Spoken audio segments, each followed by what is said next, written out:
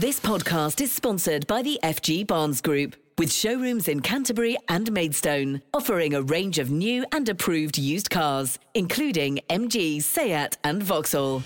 Kent Online News. News you can trust. This is the Kent Online Podcast. Nicola Everett. Hello, hope you're okay and had a good weekend. Thanks ever so much for downloading today's podcast on Monday, September the 5th. And we now know who's going to be the next Prime Minister. Rishi Sunak, 60,399. Liz Truss, 81,326. Therefore, I give notice that Liz Truss is elected as the leader of the Conservative and Unionist Party. We'll come up on top. So Liz Truss will become Britain's third ever female Prime Minister when she meets the Queen tomorrow. That meeting will take place at Balmoral in Scotland, where Her Majesty is on holiday, rather than the traditional Buckingham Palace in London.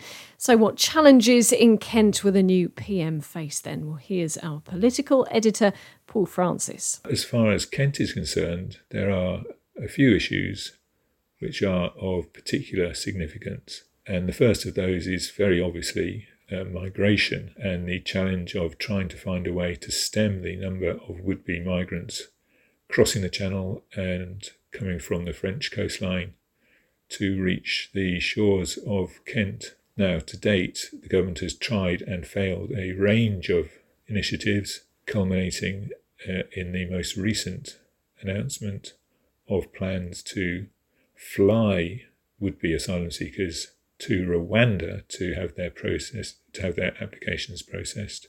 Now, also on Kent's agenda might well be a call for the current ban on new grammar schools to be lifted. Now, Kent is the largest selective system in the country, 30 plus grammar schools, but the law currently bans the creation of new ones, other than for where population increases create a demand which isn't currently met. And then finally, the issue of housing and house building targets is another one Liz Truss will have to face down, because we all know that very large housing development, several hundred homes around Kent, are putting pressure on councils and are often opposed by residents who fear that these developments will concrete over the Garden of England. The cost of living crisis is bound to be very high on the agenda of the new resident of Number 10. In fact, she referenced it in her short acceptance speech. I will deliver a bold plan to cut taxes and grow our economy. I will deliver on the energy crisis, dealing with people's energy bills, but also dealing with the long-term issues we have on energy supply. But what else should Liz Truss be prioritising? Well, first, we've been getting the thoughts of Nadra Ahmed, who's chair of the Medway-based National Care Association. Well, I suppose the first thing I'd like her to do is to take social care files from the bottom of the pile that she will have to the very top of the pile and start looking at that and fulfilling some of the promises that have been made by the Tory party, and indeed some of the comments that she's made in relation to how social care needs support. So I think that would be the first thing. What are the challenges within social care at the moment? Can you tell us what sorts of things and problems and issues you're facing right now? Well, I think we've already talked a lot over the years about the staffing shortages, which are now chronically getting worse. And, you know, in our own county here in Kent, we know that we've got people who are handing back contracts. They just don't have the staff. Home care specifically is struggling substantially, but so are care homes.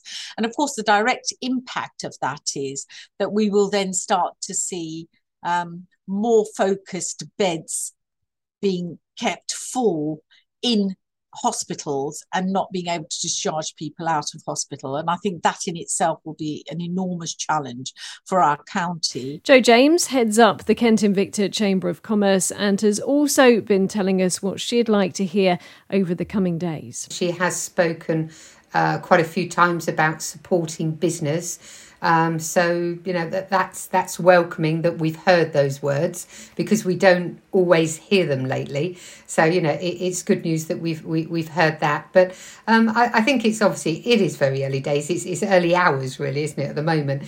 So, over the next few days, we'll start to get a bit more meat on the bones and actually see what it is that she's proposing. And I think then in a few days we can then take a more considered opinion on whether it's the right step to support our business community. But as I say, we've already put our 5 points into business and about business into government, and business just needs support, and it needs it now. I mean, consumers are faced with high energy costs, but I talk to businesses on a daily basis, and I'm hearing anything from utilities for a small business from 140k to 780k. A larger business, utility costs have gone up from 1.2 million to 4.3 million. And I think it was week before last, I was in with a publican in the east of the county. And I was talking with him, and he's just trying to recover from the pandemic. He's now paying loans that he took out, the government's backed loans that he took out during the pandemic. He's not up to full capacity because he can't get access to the people. And his utilities have gone up by £70,000, his utility bills. Now, he had a very small profit he'd budgeted for. Where does that additional £70,000 in utilities come from? How do things look for him 3, 4, 5 months down the road? Because, we know as things tighten for us as individuals, we're not going to be going out and spending as much as we used to. So therefore, trade is going to drop. So, I'm personally, as I sit here now, I'm very concerned for our business community over the next 6, 12, 18 months. And, we thought we had a tough time during the pandemic, but actually, I think we've got much tougher times ahead. And finally on this, let's hear from some of you. We've been asking shoppers in Sheerness what they'd like the Prime Minister to do. I feel that the top priority at the moment is the cost of living. I think we're heading into a disaster, frankly, if I'm honest. And I think we've had 3 months of the political electioneering, whatever they do, and there's been no word on as to what they're actually going to do about this. It's already too late because we're heading into that in the next 4 weeks. The first price increase comes, and I think that's got to be the first thing in their in tray, is how are they going to practically help people who frankly will not be able to pay the ridiculous prices that are being quoted. It's a good question. Call an election, get the Labour government in. Quit. No, I don't know. Really, I was hearing the police story. They're overworked and underpaid and under-resourced. That would be my priority. I think their top priority should definitely be the energy crisis at the moment. They keep saying about vulnerable people, but I don't think that's necessarily just the disabled and people that are not working. I think it also includes families that are on low incomes. I think there'll be thousands, if not millions, of families that are going to now struggle if they've got a mortgage, plus these energy prices going up. I just really don't think they're going to be able to cope at the moment. You can let us know today what you think about the new Tory leader and what you'd like them to do as Prime Minister. You can comment on the story online, or you can get in touch via our socials. Kent Online News. Other top stories for you today, and a man who admitted stabbing a teenager multiple times in Maidstone has been jailed. Michael Jaboun attacked the 18-year-old near KFC in Week Street back in April. A judge has sentenced the 20-year-old from Upper Wickham Lane in Welling to 32 months in prison, but admitted he's been left baffled as to his motives. It's emerged a young soldier found dead at a barracks in Kent had been out drinking with friends and colleagues the evening before. 23-year-old Sophie Madden was discovered in the shower block at St Martin's Plain Army Training Centre in Folkestone in June. A hearing's been told there was no suggestion she was planning to take her own life. A coroner returned a verdict of suicide. There's been a huge police search involving the helicopter in Maidstone following concerns for a man and his baby. Officers were spotted scouring the Hermitage Lane area yesterday afternoon. The pair were later safely found. Armed police have been out in Gravesend after a man was threatened with a blade. Officers were called to Windmill Street yesterday afternoon but were unable to find anyone matching the suspect's description. They're continuing to look into what may have happened. And a man remains in hospital 3 months after suffering a serious head injury during an assault in Gravesend. The victim, who's in his 40s, had to be flown to hospital in a critical condition in June. We're told he's now stable but still recovering. 2 men from Gravesend and a third from Rochester have been arrested in connection with the attack. They're on bail while inquiries continue. Now, more strike action's been taking place in Kent today. This time, it's drivers at bus company Arriva who are involved. Members of the Unite Union are holding industrial action in Northfleet, Gillingham, Maidstone and Tunbridge Wells in a dispute over pay.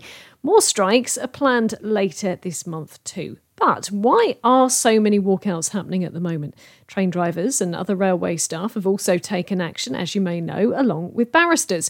Well, I've been speaking to Antonio Fletcher, who's an expert from Whitehead Monkton Solicitors in Maidstone. There seems to be a number of factors that have led to this sort of perfect storm of strike action throughout various industries and sectors at the moment. A lot of the key services, obviously buses are a very key service for a number of people and particularly a number of more vulnerable people in society. When you think of typical bus users, might include children, might include the elderly, might include people who can't afford to drive and are relying on it as a means to getting them to work or to appointments. But also more widely, we've heard about strikes within the postal service. We've heard about strikes in Scotland that were very long lasting around bin collections and all the implications that those have. It seems to be that we're moving on from problems that there have been in the past around people being scared for their jobs to issues where people are simply worried that even carrying on working, they can't afford to live or they can't afford a good standard of living. And I think that's what's triggering a lot of the strike action. A lot of this is obviously driven by the cost of living crisis, energy prices, that's getting a lot of attention. I've said before, I don't think things have obviously been helped by, let's say, the lack of clear political leadership in the country at the moment. Hopefully, by later on today, well, we will know who our political leader is, and hopefully we'll start knowing very soon about what their plans are for dealing with this, and that might give people a lot more comfort, particularly if it does really impact on things like energy bills, which do seem to be a driving factor for inflation and a driving factor for the strike action, because people are seeing what would typically be considered to be very good pay increases offered, but they're just not cutting the mustard in terms of where inflation is at the moment. Obviously, the unions have got the support of the staff, and they're taking this action. How legal is it, though, in this country? Is it fine for staff to walk out? What can company bosses do about it? We have an interesting system here where, as a country, we are signed up for human rights conventions and things like that do recognise the right to strike. However, in English law, it's almost viewed as a privilege more than a right. So it's very heavily governed, and in order for employees to have protection and be able to strike, it's quite prescriptive about what needs to be done. People can't simply walk out. There needs to be ballots. Those ballots need to follow clear rules. Those ballots need to be about workforce issues and recognised categories of issues that fall within that. So it's quite prescriptive. You also mentioned the new Prime Minister being announced today, or Tory leader, and then confirmed as Prime Minister tomorrow. How important is it for them to take action quite quickly to make sure that these strikes end, do you think? Well, I think taking action in respect of cost of living has to be a number one priority. I think as soon as there starts to be some comfort on those areas, then hopefully there will be less of a suggestion that people are really, really being squeezed, and hopefully that will add some comfort into the equation that might that might reduce some of the strike action and might make it easier, at least, for agreements to be reached between parties. This podcast is sponsored by the FG Barnes Group, with car dealerships in Canterbury and Maidstone. A legal challenge against the government's policy to deport some asylum seekers who cross the Channel to Kent to Rwanda has started today. Individuals as well as charities are disputing the Home Office's plan to provide one-way tickets for those arriving in the UK by small boats. The 5-day hearing is taking place at the High Court with demos planned outside. Meantime, a further 1,160 people have crossed the English Channel to Kent. Figures from the Ministry of Defence show 25 small boats made the dangerous journey yesterday. It takes a total number for this year to just over 27,000. The total for the whole of 2021 was 28,500. A man from Longfield who downloaded indecent images of children and animals has been handed a community order. 26-year-old Oliver Fallas from Gorswood Road was found with hundreds of inappropriate images on a USB stick and laptop. The court heard he suffered from mental health issues and depression. He'll have to complete a rehabilitation course and has also been placed on the sex offenders register. A popular bakery in Herne Bay is set to close for good after ants and flies were found crawling across food. A city council inspector gave Baked in Richmond Street a hygiene rating of 0. The owners say they deeply regret letting the standard slide and have decided to voluntarily close the shop. A really concerning story next, and it's emerged children in Kent as young as 12 are being given drugs to deliver by their parents who are struggling with the cost of living. Refocus Project, which helps young people get away from gangs, says soaring inflation has led to a rise in county lines dealings. Now, the Dartford-based charity also say there have been growing reports of children being used to launder money. Lennox Rogers is a former gang member and set up the organisation after turning his life around. He says this is a real issue right now. The children are misled to believe that, it's okay, they won't get caught or they won't get punished because they're kids. The gangs lie to them and exploit the fact that they need things. Christmas is coming and I'm worried as a service provider that I'm going to see more shocking stories because kids want presents that parents can't afford, but the gangs are quite willing to give them money if they will sell drugs. I'm quite involved at the moment with a lot of cases of young people involved in gangs, and there are some other shocking stories, like the mother giving her sons drugs to give out, and it's just crazy out there, and we need more support from government to give services on the ground that financial support to be out there and pick up these issues and problems and signpost them to relevant services that can help. I think that's really needed. I think we're going to see a lot worse, which is really, horrible to imagine, but that's the way it is. People are so desperate, and the demand for drugs, because people need to try and cope with the fact that they have to budget their heating and fuel and food, and if they can get some drugs to help escape, then they will. Some quite stark stuff there from Lennox. And staying with the theme of the cost of living, Kent's first official warm bank is due to be opened in a children's centre in Margate next month. The service will be set up at the Millmead Sure Start Centre, where families will be able to go to keep warm, socialise, use computers and play games. Now, people have been calling for warm banks to be set up. We've actually covered this on the podcast in the past because more and more families fear they won't be able to pay their energy bills this winter. Kent Online reports. There's anger today over plans to bulldoze an orchard and build new homes in part of Sheppey. People living there have criticised developers for suggesting they had ownership over the woodland near Barton Hill Drive in Minster and would protect it, when a family are actually the rightful owners. Well, they've now been given permission to set up 9 properties there, but their plans do include planting a new orchard. We've asked them for a comment. Travellers have set up at Ashford Rugby Club. As many as 6 caravans have pitched up in a corner of the site in Kinneys Lane. It's unclear how they gained access, and police have been told. Warhorse author Sir Michael Morpurgo is backing a last-ditch campaign to save an historic military stable block in Folkestone, saying its story must be passed on to the next generation.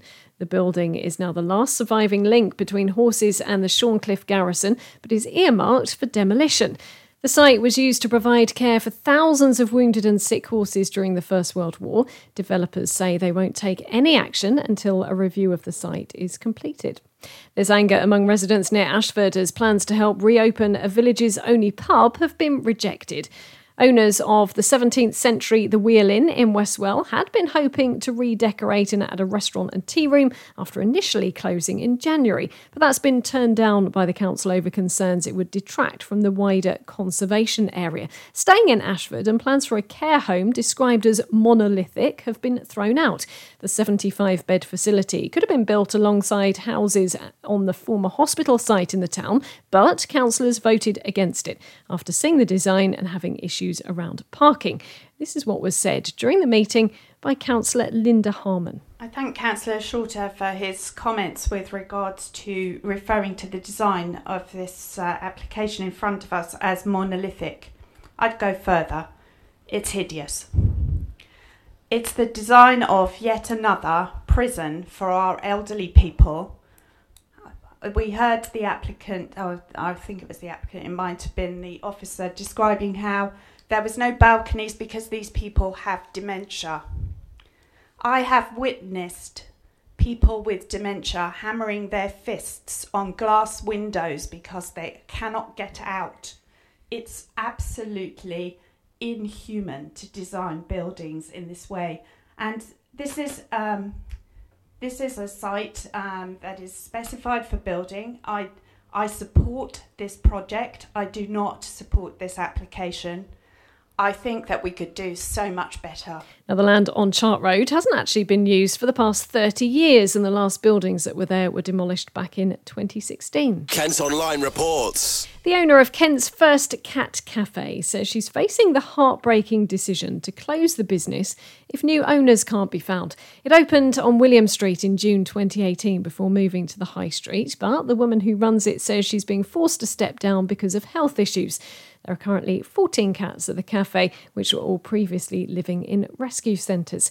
A stunning photograph of a Kent beach at sunset is among 22 images up for Weather Photographer of the Year. The photo, taken by Brendan Conway in Tankerton near Whitstable, has been shortlisted by the Royal Meteorological Society. You can see the image, it's stunning, on Kent Online or by heading to our socials. And Hold Me Closer, Elton John's collab with Britney Spears, is the new #1 on the Kent Top 40 over on our sister radio station KMFM. All These Nights by Tom Grennan drops to #2, and Harry Styles' As It Was is at 3. Alex and Numi will be back with the chart on KMFM next Sunday. Kent Online Sport. Football first, and it was a point for Gillingham against Swindon Town at the weekend. It finished 0-0 at Priestfield, but the Gills had to play most of the game with 10 men after lone defender Haji Mnoga was sent off. Here's what boss Neil Harris had to say after the match. It's not the win we wanted, it's not the goals we wanted, but it feels like that in so many ways because you play against, again, say, a good football team that move the ball and overload you and hurt you. It's difficult to play against that, and fortunately from experience I've been in that position a few times. Been in that position a few times, and you have to find a way. And being in sort of 4-diamond-1, sort of 4-3-2 shape is the best way to play against 11 men. So you put the shape out, but it's the boys that deliver. And yes, Glenn's made some saves, but a lot from 1 point blank in the first half. But I thought we had a good chances. Cashy hits the post, and just the use of the ball on the regain as well was really impressive. So yeah, extremely happy today. the keeper's well playing that opposition for the vast majority of the game, and I don't know what Scott had for breakfast, but he was just a Duracell bunny, wasn't he, all the way through the game? Yeah, look, I've talked over the last few weeks about me having to find solutions and find the best in players and combinations, and sometimes just let the players get on with it and be themselves. And with Scott Cashgill, we just let him be himself. Just his two biggest attributes are running and scoring goals. And the fans have seen his ability to run and the way he presses the ball as well as running behind. But what they've not seen yet is his quality finishing. A glimpse with a header against Rochdale, and a glimpse today with composure to hit the post. But he's a good finisher as well. So we see in someone like Keith Badaluka, his pedigree and his ability is not in question from anybody. But the other side of the game is now not in question either. He can do it. And today, to go to right back against a team that dominate the ball and put in that performance, fair play to him. Well, we've had 7 games of the League 2 season so far. The Gills are currently down in 21st position, but plenty of games still to come. They travel to take on Crawley Town on Saturday. Staying with football, and the draw's been made for the second qualifying round of the FA Cup. You can find out who Kent's teams will be facing by heading to the sports section of the website. And in cricket, Kent are back in county championship action. They're taking on local rivals Essex at Canterbury. Essex are currently 4th in the Division 1 table, 3 places above Kent. Well, that's all from us for today. Thanks ever so much for listening. Don't forget, you can follow us on Facebook, Twitter and Instagram. You can also get access to the ad-free Kent Online premium site, and to do that you need to subscribe. Just head to kentonline.co.uk/subscribe. And whilst you're on the site today, you can check out how our reporter got on when he got behind the wheel of an off-road electric vehicle in Deal. Now, the Swing Car E-Spider can handle all kinds of terrain, with off-road experiences now being offered at Betshanger Country Park. News you can trust. This is the Kent Online Podcast. This podcast is sponsored by the FG Barnes Group, with showrooms in Canterbury and Maidstone, offering a range of new and approved used cars, including MG, Seat and Vauxhall.